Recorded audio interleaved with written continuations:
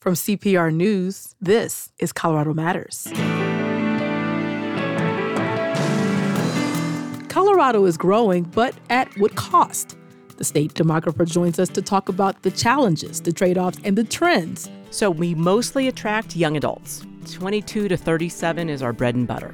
And what are those young people doing for housing as more people are retiring, aging in place, and staying put in their homes? We'll talk about the impact. Then, a Colorado doctor who was in Gaza when Hamas attacked Israel 1 month ago is finally back home. Dr. Barbara Zind shares the audio diary she kept documenting her experience. All through the night there was bombing, some of them fairly close by, and so many of us were awakened several times during the night. It was consistent through the day and through this morning and the night before, so it's always a concern.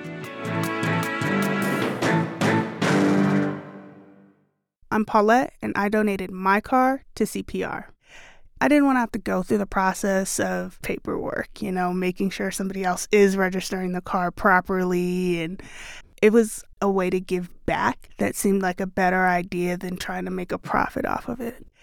We had been through a lot, me and that car. And after I donated, every time I listen, I feel like there's a little part of me in CPR. It's really easy to donate your car at cpr.org. This is Colorado Matters on CPR News and KRCC. I'm Chandra Thomas Whitfield.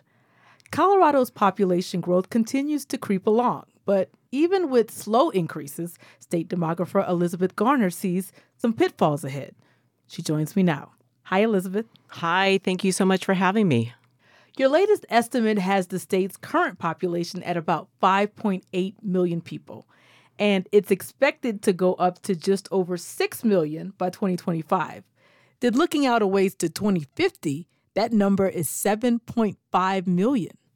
Big numbers, but that's still a pretty slow increase. Where is that growth expected to come from?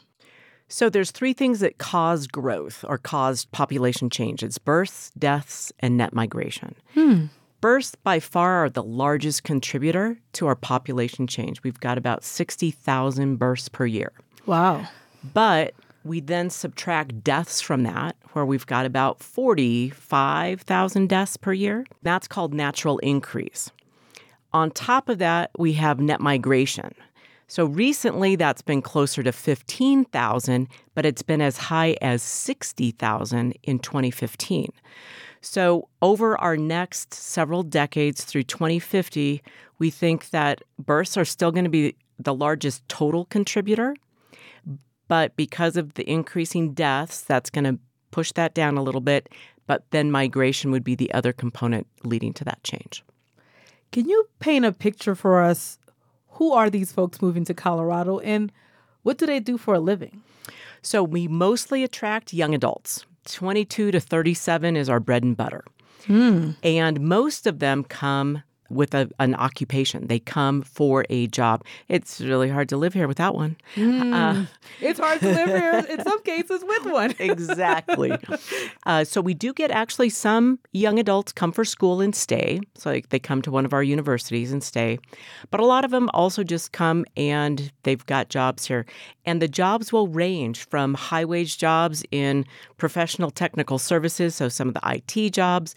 But we also attract folks that will come to fill kind of the accommodations, food service types of jobs. A lot of those are maybe temporary, so they're doing these jobs until they can get their, real career maybe started.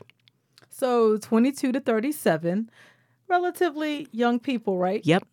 And that contrasts with a trend we've seen in Colorado for a while, which is that the state's population overall is aging. Am I correct on that? Absolutely. So our first big group of migrants came in the 70s, and they were the baby boomers. They came and they've stayed, and they've aged in place. Now they're aging into the 65 plus. So for last decade, this decade, and probably the following decade, so between 2040 and 2050, the fastest growing age group is our 65 plus. And actually, it's even a little bit older. It's our 75 to 84-year-olds. If we look at just one 10-year age group, are by far the fastest growing and most growth in the state. And an interesting kind of statistic that we played with last week was that if we had no migration at all, zero migration, our only age group to grow would be the 65 plus. So when we have these conversations about migration and do we like people, do we want people to move to the state? Point is if we want to fill jobs, we will need those migrants to come to the state. So you have a growing number of people who are working and having families, and also a growing number who have retired or are heading in that direction. How does that play out for the state's economy and our way of life here? It will make a big impact. So we've got about 40,000 people a year retiring from the labor force. We're expecting about 400,000 over this decade. Last decade, it was about 50,000 a year retiring and leaving the labor force. That leaves a huge gap, people needing to fill those jobs. So that's one reason we have migration to the state, is to fill those positions, but also then any new jobs that we create. And we're kind of looking at this forecast that we are creating about 40,000 new jobs a year. We've got about 40,000 that retire a year, meaning we need about 80,000 people to fill jobs a year. And we can't do it just with those that live here. That's why we need people to move in from out of state. So this has a huge impact on the economy, and is why our labor force is as tight as it is because we've got these growing number of retirees in the state. And are older people staying in their houses longer than they used to? No, they're staying in their houses as they always have. It's just that we've never had a lot of older people. This is really the first couple of decades we have really had a lot of older adults. Now, Colorado already has a housing shortage. How will this variety of age groups play into that? The way that it impacts the state right now is the fact that we don't see a lot of churn in the state because of our older population that doesn't move as often. So when we had a larger share of our population in younger age groups that moved often, you would see more churn in the housing. A lot of people will age in place. It doesn't necessarily negatively affect the housing market at all. But what it does do is it changes it from only being primarily workers to also being workers and retirees. So I'm hoping this decade, with luck, that I'll retire. And live the life, right? I'll age in place. My house used to accommodate 4 people. Now it accommodates 2 because I've got 2 launched. My husband and I hopefully will both retire. Now that house will no longer house any worker. It will only house retirees. And that's happening to about 400,000 people over this decade. So that will have an impact on the share of housing used for workers versus used for non-workers. Let's talk about low-income folks. What are the services they're going to need as they age? So the same services that they've needed over time, right? So we've always had older adults. We've always had a variety of income of older adults, from very poor to very rich. They're going to need the same services that they always had. So they might need assistance with housing. They may need assistance with any kind of food, medication, transportation, where they can't get that either on their own or with family, that they'll just need more services. So, this could be a fairly big impact on areas where even without a change in the percent of our population that's in poverty that are older, we're just going to have so many more people that are older that will also get more people that need assistance. So I think, we've got these things called area agencies on aging, and they help support especially the lower income older adults. They're just going to have a lot more demands put on them. Yeah, actually, I thought about that. I'm actually in a couple of online groups for those with aging parents, and there's a lot of resources being passed back and forth. Hey, where can I go for this? Where can I go for that? And many times, these are the children trying to find resources for their parents. Absolutely. So in regards to this housing issue, there is kind of a supply logjam here. Fewer people per house, the older folks staying in their homes longer, and the newcomers needing places to live.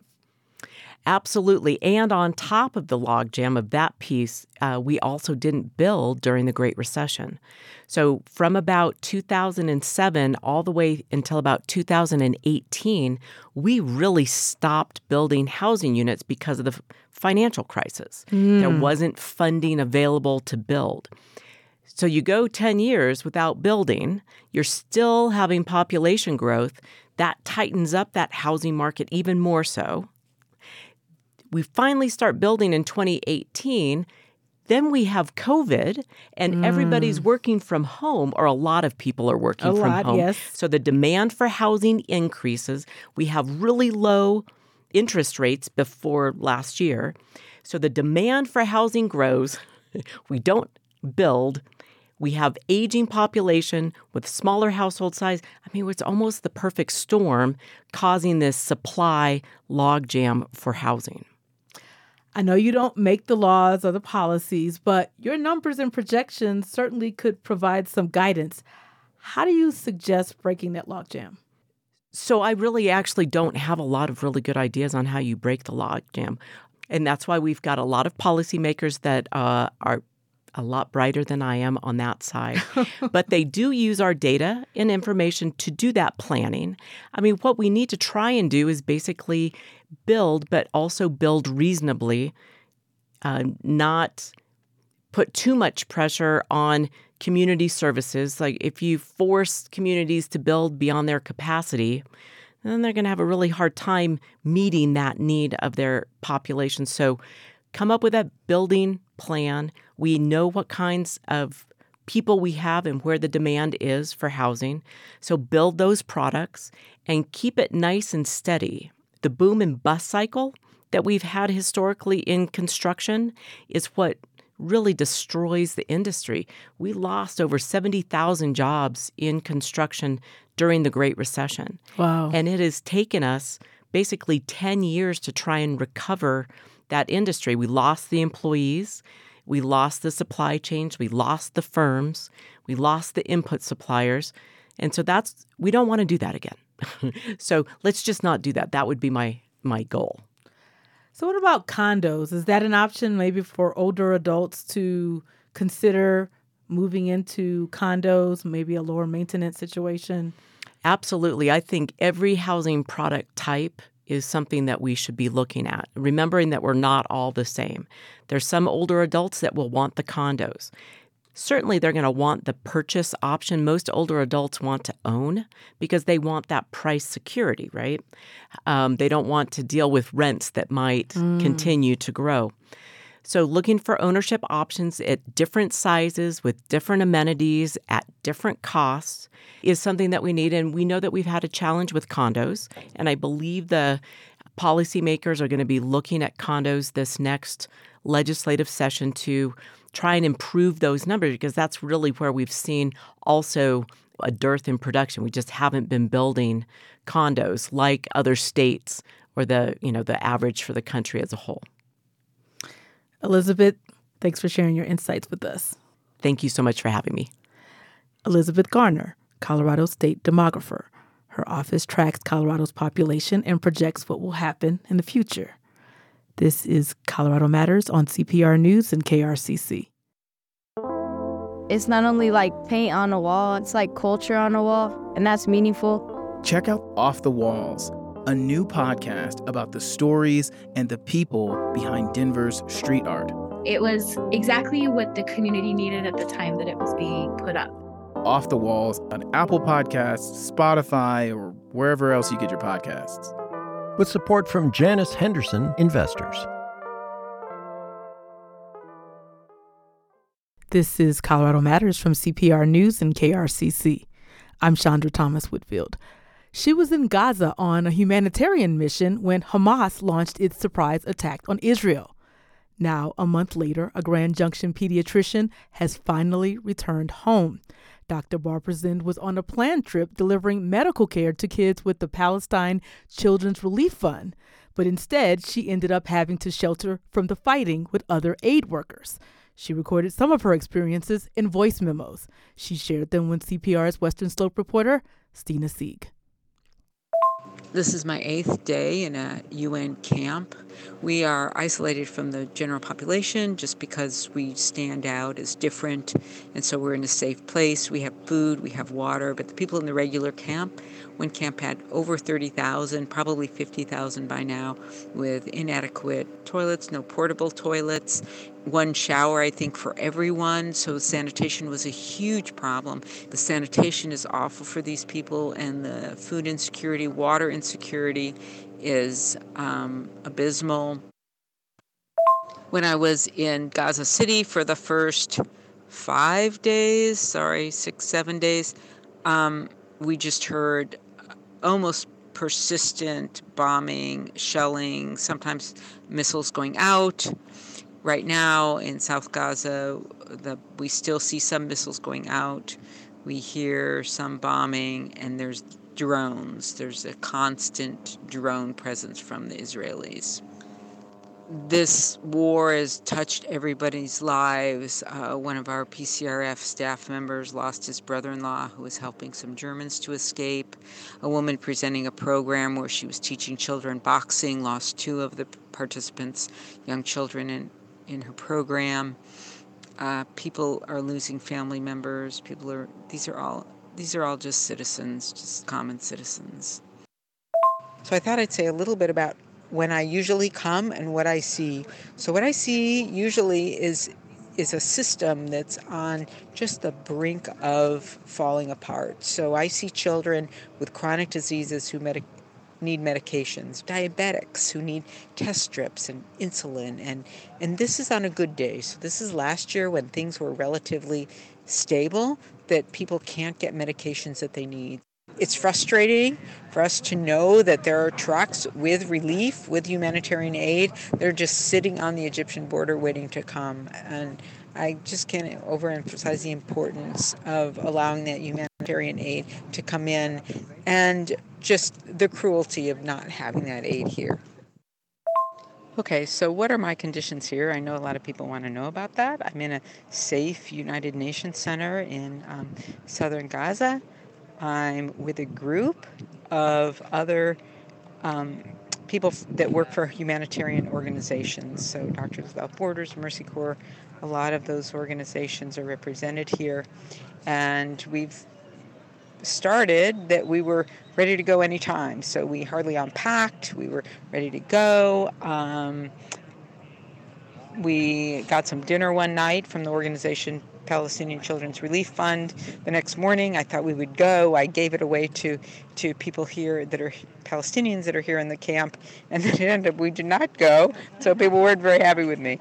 But since then, we have started to kind of make our own camp. We have some people are sleeping on the cement. We've gotten some cushions for them. I'm sleeping in the car.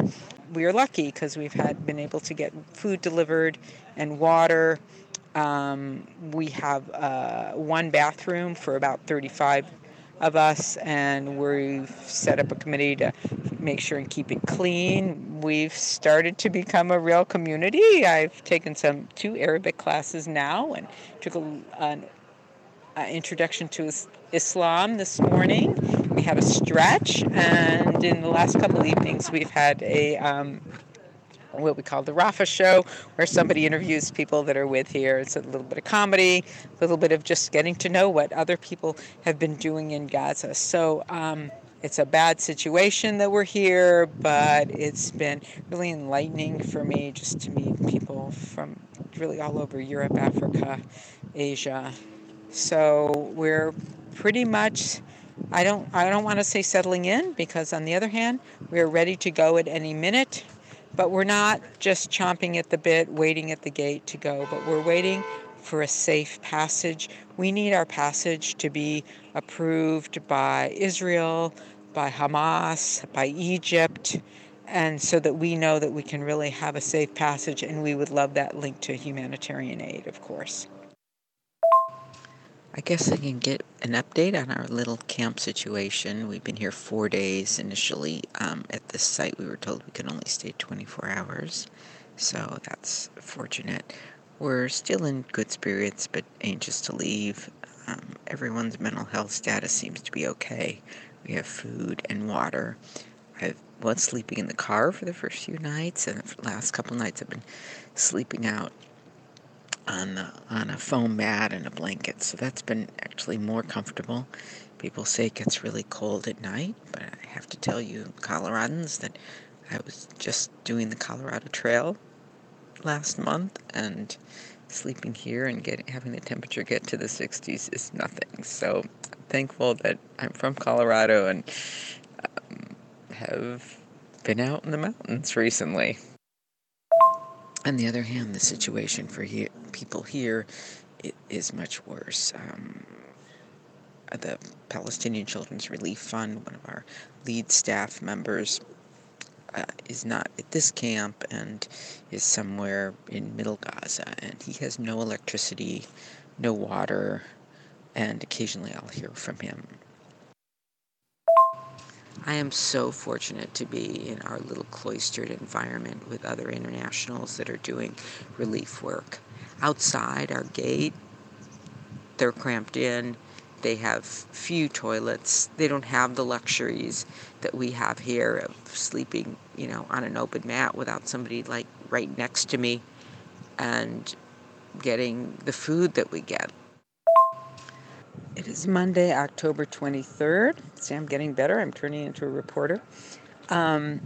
All through the night there was bombing. Some of them fairly close by, and so many of us were awakened several times during the night.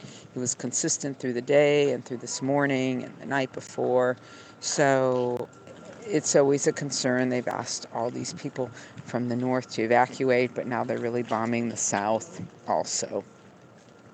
I had a message from our project coordinator who is here in Gaza and is evacuated from Gaza City to the middle border, and he's just knows so many friends and family that have been killed. And I think that's just true of everyone here, and we're all so fearful of the civilian casualties in this war, and just that the bombing continues without any regard for that.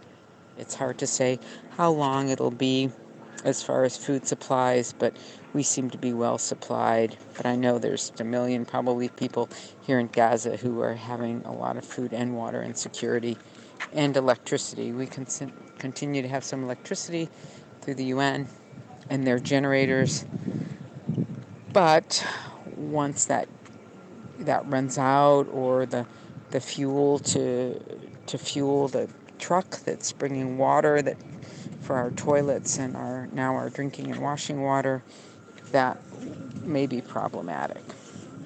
So we're starting the day with a little bit of hope and lots of concerns. This is Tuesday. Hassan, our PCRF worker, I know he lives in a, I would say, suburb of Gaza or north of Gaza City, and they were notified that they need to leave their homes in their town, and he just knows that his home is going to be destroyed. So here you are. He has 8 children. He has 19 siblings, huge family, and they're all down here. They're all safe, but they know they have nothing to go back to.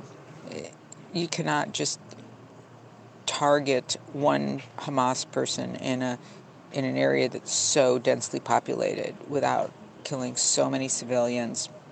One good news is that Palestinian Children's Relief Fund has a pediatric cancer center here in Gaza. They also have one in the West Bank, and they're working hard to evacuate those childhood cancer patients so that they can continue to receive their therapy in other countries while this war is going on. Anyway, hope for the best, hope for diplomacy and an end to this war.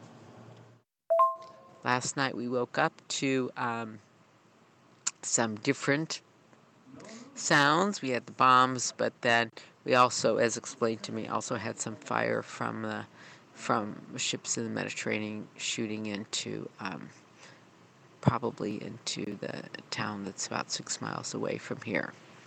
It was enough that sleeping on the ground, I could feel the ground shake with some of those bombs. So concerning, but not in our close vicinity as far as I can tell. It is Sunday the 29th. It's pretty early in the morning. It's been 3 weeks since the war started. We're still at our UN camp. But it's a long time. People are getting tired. There's still been consistent bombing from the Israelis. Sometimes we'll see missiles going out. We are trying to do some rationing of water, and that adds a little stress on the group, but we've been kind of working together as a group, trying to maybe not make it autocratic, but that's been a challenge. And then yesterday, some people went and just looked at what we have in our pantry, and we really only had enough for all of us for 2 days at 8 to 900 calories. Fortunately, one of our drivers went out, and they did come back, and we do have a week of food, but they had to drive all the way to Gaza City, and that is so hazardous. We know that the groceries are going to be empty next week. Our other challenge was not having any phone service, Wi-Fi, nothing to communicate for 36 hours. It was difficult not being able to communicate with my family. I could send one text on someone who had a Spanish international phone service, but really, that's really challenging, and we're so happy this morning to have that up. Whereas the last 4 days have been just crazy. For one day we had water insecurity, the next day food insecurity, then our housing insecurity as we were finding a place to go. The large group of 50 we were with had to split up because we couldn't find a facility that could have all of us. And so now I'm in the smaller group of all still people, humanitarians who work for non-governmental organizations. But there's just 8 of us now trying to get out, and then with a family that's helping drive and support us. It is Tuesday, October 31st. I just want to talk a little bit about the generosity and resilience of the Palestinian people. So for us, finding a place, we have a lot of resources looking, and then in the place we are not, people are just so hospitable, so generous. We're in a clinic, really, and next door is a kindergarten center. We don't have a way to cook right now. When we first arrived, the generator wasn't working. We didn't have gas for the gas stove. The stove we brought is electric, but next door, they were willing to share the gas they had for their stove, generously sharing some of the cooking utensils they had. I mean, when you have so limited resources, and I don't know if they know where they're getting their next stove gas, it's just amazing how they are hospitable and generous. They're resilient. As we were leaving our UN camp, you could just see just outside the facility, people had pretty much set up stores and shops and just kind of setting up places to live and communities wherever they went. Well, my journey home, I should tell you, it's Thursday. It's about 4 a.m. here in Egypt, and I'm looking over the Nile, and I feel like I'm kind of in a different world, and I am. So kind of this journey home for me started, I woke up in the middle of the night, I'm sleeping on the floor, just kind of checked for my WhatsApp, and my husband had forwarded an email he got from the State Department. So we got ready, we went, we were only 10 minutes away from the Rafah border, and we were there, one of the first cars. At about 6:30, there was chaos at the first door when they tried to explain that they will call your name, and then you go into this other waiting room, and there was just a lot of people, kids, everybody. I was amazed how well the kids did throughout that day. It was pretty warm in there, no food. They were prioritizing the ambulance and the critically ill people getting out, and I appreciate that. And I'm sure their families do too. And then even on the way, driving with a shuttle, we were delayed by letting aid trucks going the opposite direction into Gaza in. So once again, not a delay that I'm complaining of. It was great to see those aid trucks going in. Overall, by the time we started waiting at 6:30 a.m., and we left, actually got to our cab On the Egyptian side of the Rafah border, it was about 12 hours. Then we had that long drive from the other side of the border to Cairo itself. So a lot of stops, a lot of checkpoints along the way. It was a slow go, but we were all optimistic and really just happy to be here. And I'm just happy in my hotel room looking at the Nile and showered and ready to go home, and probably leaving in about 24 hours. After 3 plane rides and 1 long car trip from Denver, Dr. Barbara Zind did arrive home in Grand Junction earlier this week. We sat with tea on her back patio with a serene view of Red Rock cliffs. I grew up in Arizona, so when we moved here, I was like, I want to look at the desert. I love the desert. She tells me the reality of being back has not hit yet. And even though her life was in danger in Gaza, she didn't really feel that way in the moment. When you're there, I'm sleeping on the ground on a foam mattress and a little blanket. But when you know what's going on around you, it's like, I don't have anything to complain about. For Zind, the tragedy of this conflict is clear. All the everyday people who've died, Palestinians and Israelis. When you do things like this against civilians, you just create more hate. And I don't want to sound like, a rainbow bubblehead or something, but the only hope is that this is a wake-up call to the world that, okay, we all need to intervene and make this a sustainable environment so that both groups can survive. Zind says she'd like to return to the Middle East for another aid mission next year, just as she has for more than a decade. But the question of whether or not she goes to Gaza again, that will take a family discussion. In Grand Junction, I'm Stina Sieg, CPR News. Grand Junction pediatrician Dr. Barbara Zind speaking with Stina Sieg after returning home this week from Gaza. She was there doing humanitarian work when the war broke out. She shared voice memos with us about her experience as the violence unfolded. This is Colorado Matters from CPR News and KRCC. If you want to name a mountain in Colorado, where do you start? Why does Denver sometimes smell like dog food? Is there actually a spring in Colorado Springs? These are the kinds of Colorado questions we've gotten and answered in the CPR newsroom, and we want to hear from you too. Ask your question at cpr.org/Colorado Wonders and help us all discover more about our state of wonders. Made possible in part by the Colorado Health Foundation. This is Colorado Matters from CPR News. I'm Chandra Thomas Whitfield. Classes about the environment in Colorado schools are an elective. Students may get a snippet of sustainability here or a small bit on climate change there, but it's taught separately, if at all. One man in Lafayette, who's a naturalist by training, has a big picture approach for schools to teach these concepts. Here's CPR education reporter Jenny Brundin. 17-year-old Rima Petadia wants to be a biomedical engineer, but she's always had this passion for the environment.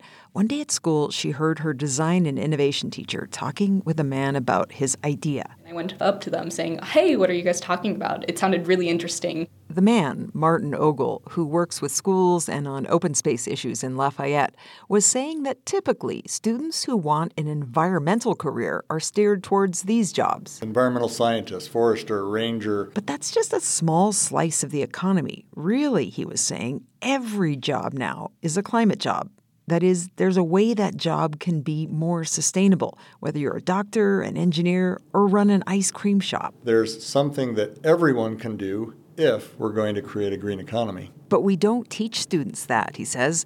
Think of it this way. Human beings are facing the greatest threat to our existence ever. Students know this to their core.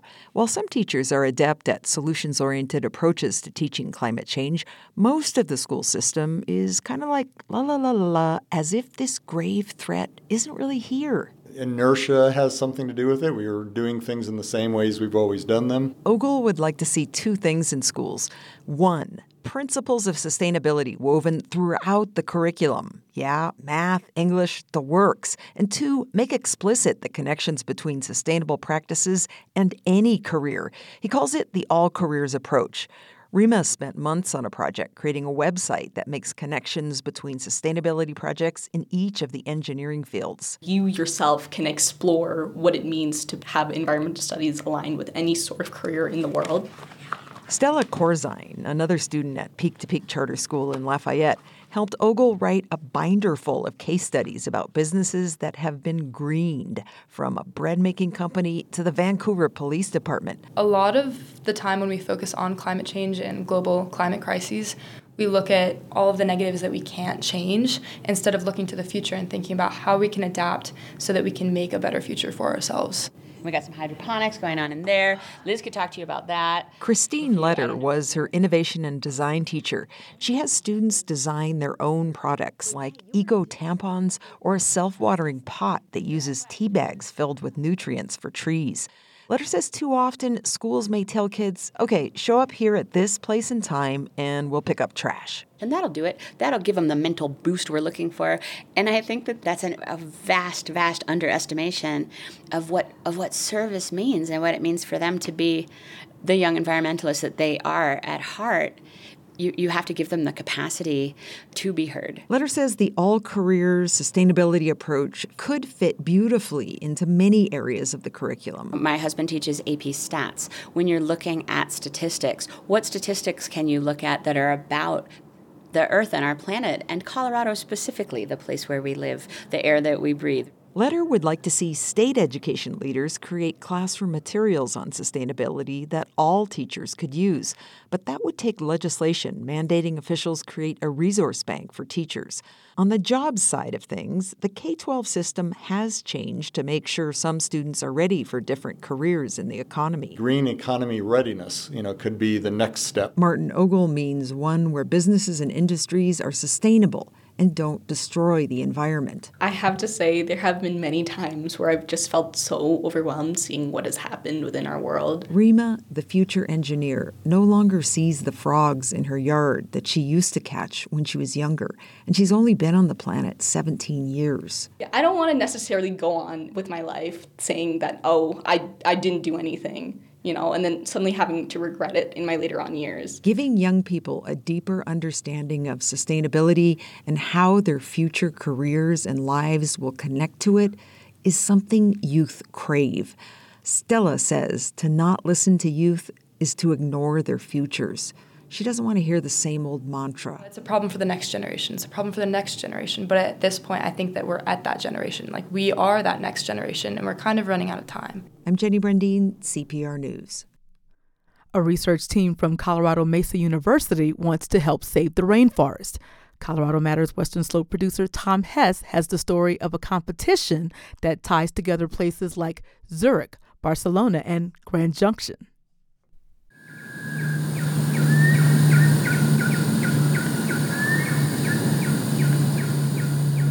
What's 1 square kilometer of rainforest worth? We don't know yet, but finding out the answer to that question is worth $10 million to Tom Walla, a biology professor at Colorado Mesa University in Grand Junction. He is leading a group that's in the final round of a global competition that will award an 8-figure payout to the team that can best advance our understanding of rainforests. So what we're trying to do is figure out how to evaluate that rainforest so that individuals, companies, and maybe someday even the stock market could say there's a value in this rainforest beyond cows and soybean. It's virtually impossible to measure any rainforest completely. I would bet that not a single scientist on the planet would ever say they could tell you every species and every interaction that occurs in a rainforest a square kilometer in size. With our current technology, it just can't be done. If it can't be measured, then we can't place a value on it. If we can't place a value on it, we can't protect it in an economic sense. The X Prize competition is a 5-year process. The semifinal round involved a trip to Singapore, where teams had a timed window to test their technologies. endeavoring to catalog as many species as possible in a defined area of rainforest. The struggle has always been, how do we identify all these species? I work on moths, and I'm not a taxonomist, but I collect moths and send them to taxonomists. And there are many of them. And even of the thousands that we've collected, we only identify probably fewer than 20% because most of them don't have names. So it takes years for them to get named. So somehow we have to count all these things, the moths, the flies, the wasps, the ants, the birds, the frogs, and the bats, and count all those things very quickly in 72 hours and get an estimate of what that square kilometer of rainforest really holds. And is that what the net's behind you are for, is for moths?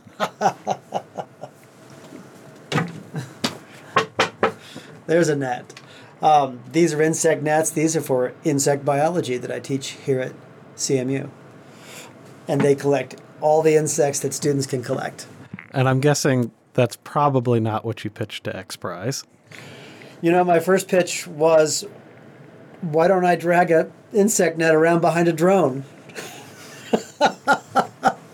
And they said, you're on the right track. Good start. The CMU team is still using drones, but the nets are staying behind. Instead, drones take a small type of raft that rests in the rainforest canopy equipped with instrumentation that takes photos, records DNA, employs facial recognition, and listens for sound.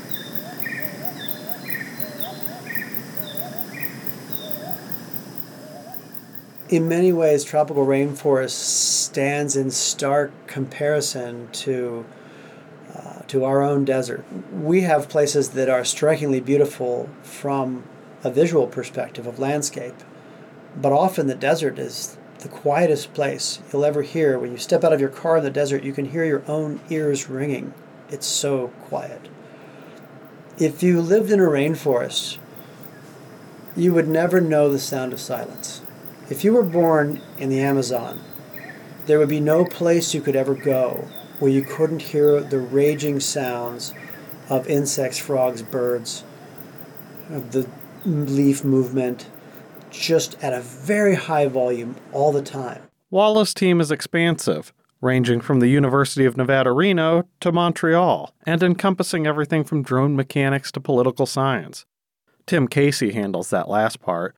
He's a poli-sci professor at CMU and directs the Natural Resource Center. I'm not very good at counting insects or, plants or anything like that, but I'm reasonably good and interested in the question of how we manage those spaces. Casey is working on a framework for incorporating the new technology with indigenous communities. If it all works out, the team will not only have a mechanism for calculating rainforest biodiversity, and therefore the potential value of that area, but also a means for connecting that with local communities who have a similarly priceless understanding of their environment. And so we're trying to capture their what we call traditional knowledge, and that shows up in a lot of different ways. A good example of that is just right next door here in Bears Ears National Monument, where there's a sort of co-management agreement between indigenous populations and the federal government. The finals for the X Prize competition, which feature 5 other teams from around the world, including Spain and Switzerland,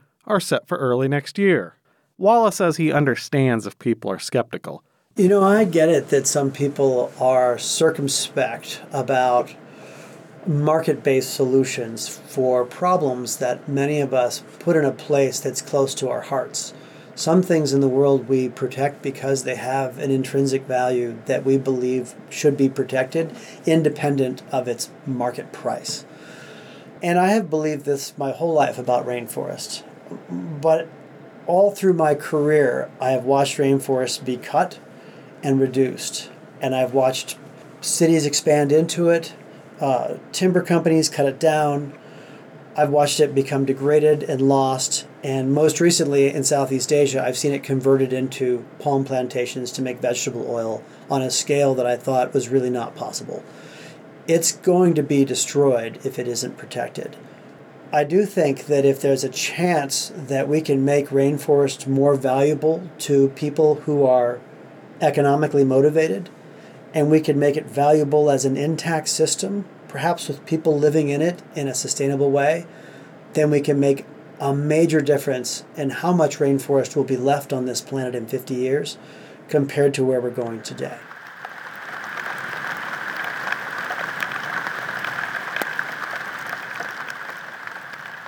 In the dry, quiet confines of Grand Junction, I'm Tom Hess, CPR News. Tom Hess is our Colorado Matters Western Slope producer. He spoke with the CMU team in September. You may read Tom's reporting on this effort to save the rainforest at CPR.org. This is Colorado Matters from CPR News and KRCC. The state's highest mountain takes its name from the Colorado Territory's 6th governor, Samuel Elbert. He was son-in-law to disgraced territorial governor John Evans, whose role in the Sand Creek Massacre forced him to resign. But that wasn't the only time the state's highest office was the family business. Elias Ammons served a term 100 years ago. His son Teller served 2 decades later as Colorado's first native-born governor. And then there's the Adams family. Brothers Alva and Billy Adams each had 3 gubernatorial terms. Adams County is named for Billy. Alva got his name on Adams State University in Alamosa. His son, Alvin B. Adams, never made it to the governor's mansion, but served twice in the U.S. Senate and got his name on a water diversion tunnel under Rocky Mountain National Park. With thanks to historian Derek Everett, this is a Colorado postcard from Colorado Public Radio. With the support of National Jewish Health. This is Colorado Matters from CPR News and KRCC. I'm Chandra Thomas Whitfield.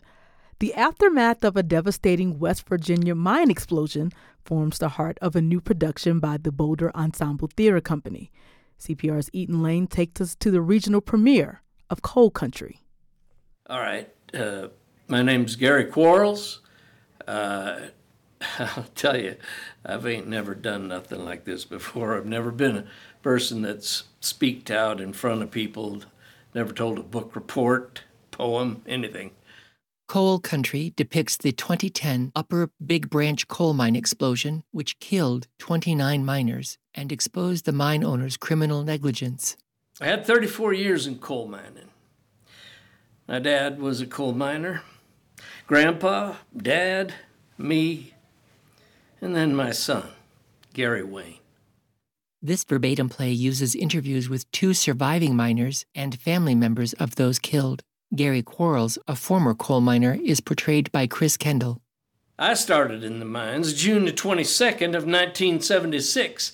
Now, that was UMWA days. Back then it was all strictly union. I mean hard-nosed union. So how do you describe the story for Coloradans who aren't familiar with this piece?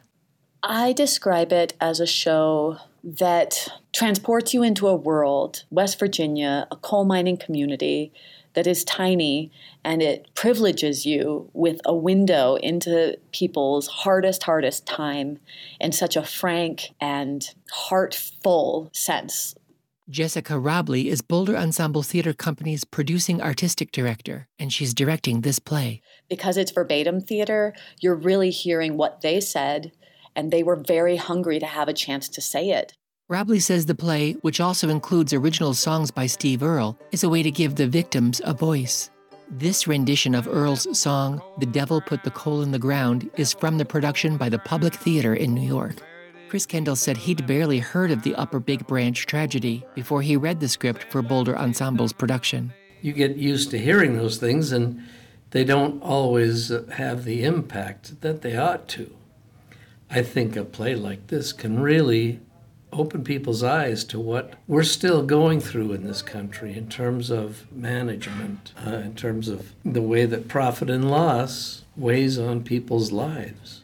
The story of the mining disaster is grim, but actor Anastasia Davidson says Robley encouraged her to find the joyful moments for her character, Patty Stover. Stover's fiancé was killed in the explosion. And I think that that's really helpful to remember that, yes, these folks went through an unimaginable, devastating loss, but also they have such beautiful memories. That has been helpful because I think finding those moments and those nuances within the character can really bring light to it.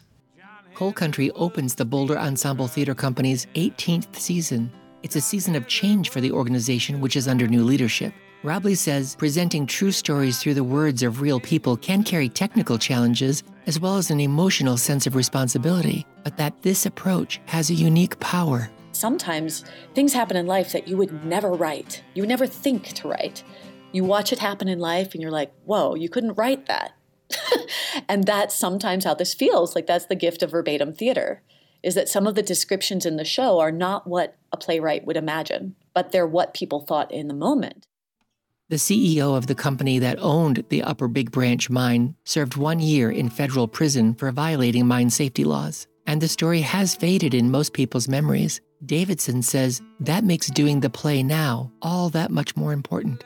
And I think so often when something like this happens, where there's all of this attention all at once and then it goes away all of a sudden, media leaves, the news stories stop being told, the trial is over, it can easily seem like the stories will be forgotten and that this community's heartbreak will be forgotten.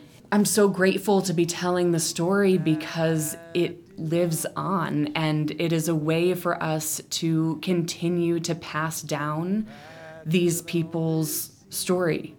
Coal Country by the Boulder Ensemble Theater Company plays at the Dairy Center in Boulder through November 19th. I'm Eden Lane, CPR News. We should note that the Boulder Ensemble Theater Company is a financial supporter of CPR News, but has no influence on our editorial content.